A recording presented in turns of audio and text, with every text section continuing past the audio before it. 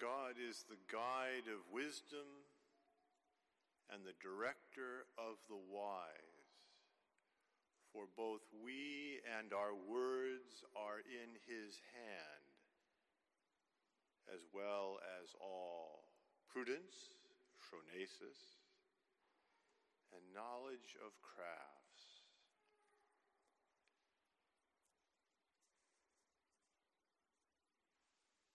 We live in interesting and difficult times.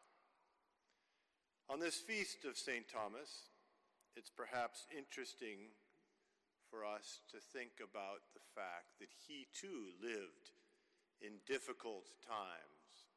When he arrived from his family's castle at Roccasecca, which is almost exactly midpoint between Naples and the domains of Emperor Frederick and the Vatican and the domains of the Papal States, when he left his castle and went to Monte Cassino was in a shambles, having only recently been sacked because of the ongoing wars between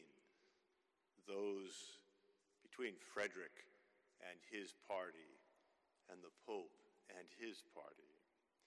He was 5 years old, sent there as an oblate to study, to learn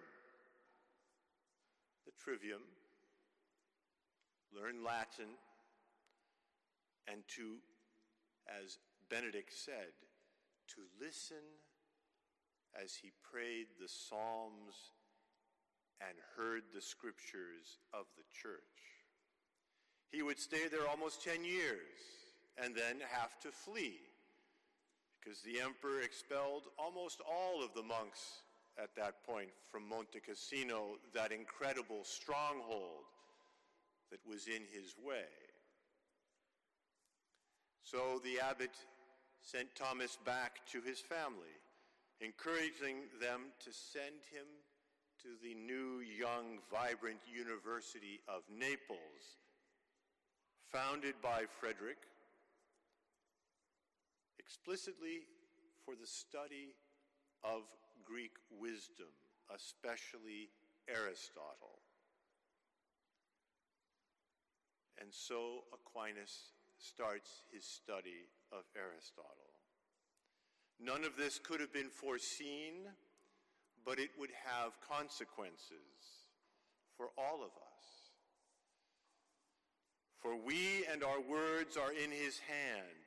It is not an exaggeration to say that although Frederick was pursuing one thing and the Pope was pursuing something else, the Lord, whose providence is over all, was setting in place an educational formation for Thomas that has directly led to our presence here today.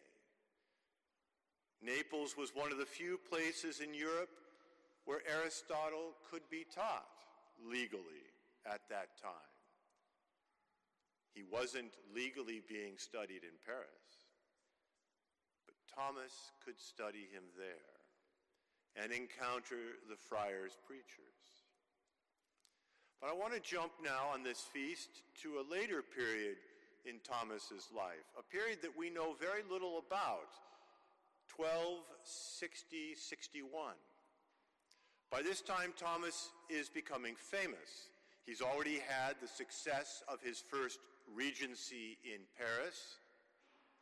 He's been asked to set up a studium generale in his home, the city of his mother tongue. His mother is a Neapolitan, to set up a studium in Naples, this great, vibrant intellectual center, and it's going to be a personal studium. He is now at the peak of the academic career. But in 1260-61, the general chapter sends him away from there and assigns him to a backwater that has a community that barely has enough friars for a priory, Orvieto. Pretty, but nothing was there. He passes from being a master at his own studium generale to being a house lector. Thomas could have refused. He wouldn't have been the first. But he obeys, gives up what some would say was a blossoming academic career to teach people as a lector who are not scholars, but who were simple preaching friars. Things could have ended there. But we and our words are in the hand of God. No one could have foreseen, but the newly elected Pope, for strategic military reasons, moves the papal court, you guessed it, to Orvieto. This means several things. The first thing it means for Thomas is that the papal library, which was peripatetic in those days, arrives at Orvieto with all the Greek manuscripts of the fathers of the church. Aquinas immediately starts reading them. Other people arrive. Hugh of St. Cher, one of the great scholars of the age, a confrere of Thomas, not in good health. He's kind of the papal theologian. Oh yes, okay, Thomas, you can take over my job. So Thomas shifts from being simply a house lector to being the new Pope's theologian. Albert the Great, who has just successfully resigned from his episcopal charges, he's there and lives in community with Thomas. Thomas now finds himself in a priory full of some of the greatest minds of the age, with the best library in the world, and it gets better. During that time, he writes the Summa Contra Gentiles. He starts working on the Catena Aurea, and then the Pope assigns him a project that was dear to his heart, the Feast of Corpus Christi.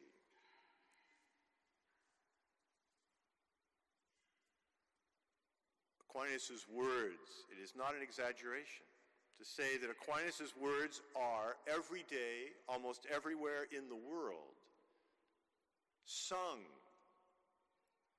in large numbers or in small groups in honor of God's Eucharistic presence. The fruit of that humble acceptance of what the world judges as failure. The assignation that assigned him said that he was to leave Naples and go to Orvieto for the remission of his sins. It's boilerplate. It may be used all the time. Maybe he wasn't very good as an administrator. We have no idea why he was sent there. But the fruit of his obedience, the fruit of his failure, touches each of our lives almost daily. God's providence. One of our friars has a nephew who had, for a bright, shining moment, a role in the inner sanctum of the Polish government. And he told his uncle, I met him at that time, he was very full of himself at that time, but he told his uncle later that when we arrived in government, when we arrived in power, we thought we were now going to control everything and change everything, and we spent from day one reacting to things. And he said, I quickly learned that we were not in charge, that someone else was in charge, and it was a very good thing. Then he had a spectacular electoral reversal. He's thrown out of office, the lowest nadir of his life, and he discovers that it was the greatest grace that he could have received. Had he been reelected, he would have been with his wife on the plane that crashed in Russia. He would have died, and his children would all have been orphans. For we and our words are in the hand of God. Thomas lived that providence. He lived for that providence. There's rarely been a saint who is more, what should we say, discreet in his use of the first person singular. Almost never does he use it in his writings, sometimes to illustrate a logical point or to say that he once held a wrong view. He doesn't reveal himself. The exact opposite of someone like Augustine, who celebrates God's mercies through him, using the ego all the time, or Therese, who in heaven is constantly coming back to earth to celebrate God's love. Thomas is very discreet. Thomas hides himself, but he has left us his words. For both we and our words are in his hand. It is because of that dedication to which we are all called, which is celebrated in our gospel today, to not let our light, the gospel's here, to not hide our light under a bushel basket, but let it shine for all.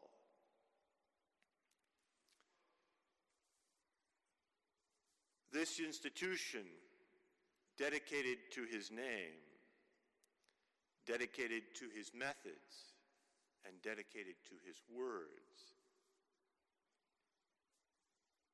perhaps on this feast day, would invite us to meditate on the mystery, the providential mystery of Thomas's life, and apply it to our own lives. We can never know from day to day what effect our words will have on others, how they might change the course of a student's life, or a fellow student's life, or even a professor's life. Yes, sometimes we actually do listen to our students, and they change us. We learn from our students. We can never know how our failures will bear fruit in time, perhaps more than our successes. How we will spend eternity thanking even our enemies for the good they have done us in God's providence. Without the mishaps at Monte Cassino, no Thomas Aquinas College. Without the conflicts between Frederick and the Pope, no feast of Corpus Christi. We can, therefore, in these troubled times, rest assured that God's providence is over all, and that the study of St. Thomas and the great books of the West, and learning how to reason and think, the Lord will put this light, this food that has been rightly salted, to good use, to nourish our contemporaries and future generations.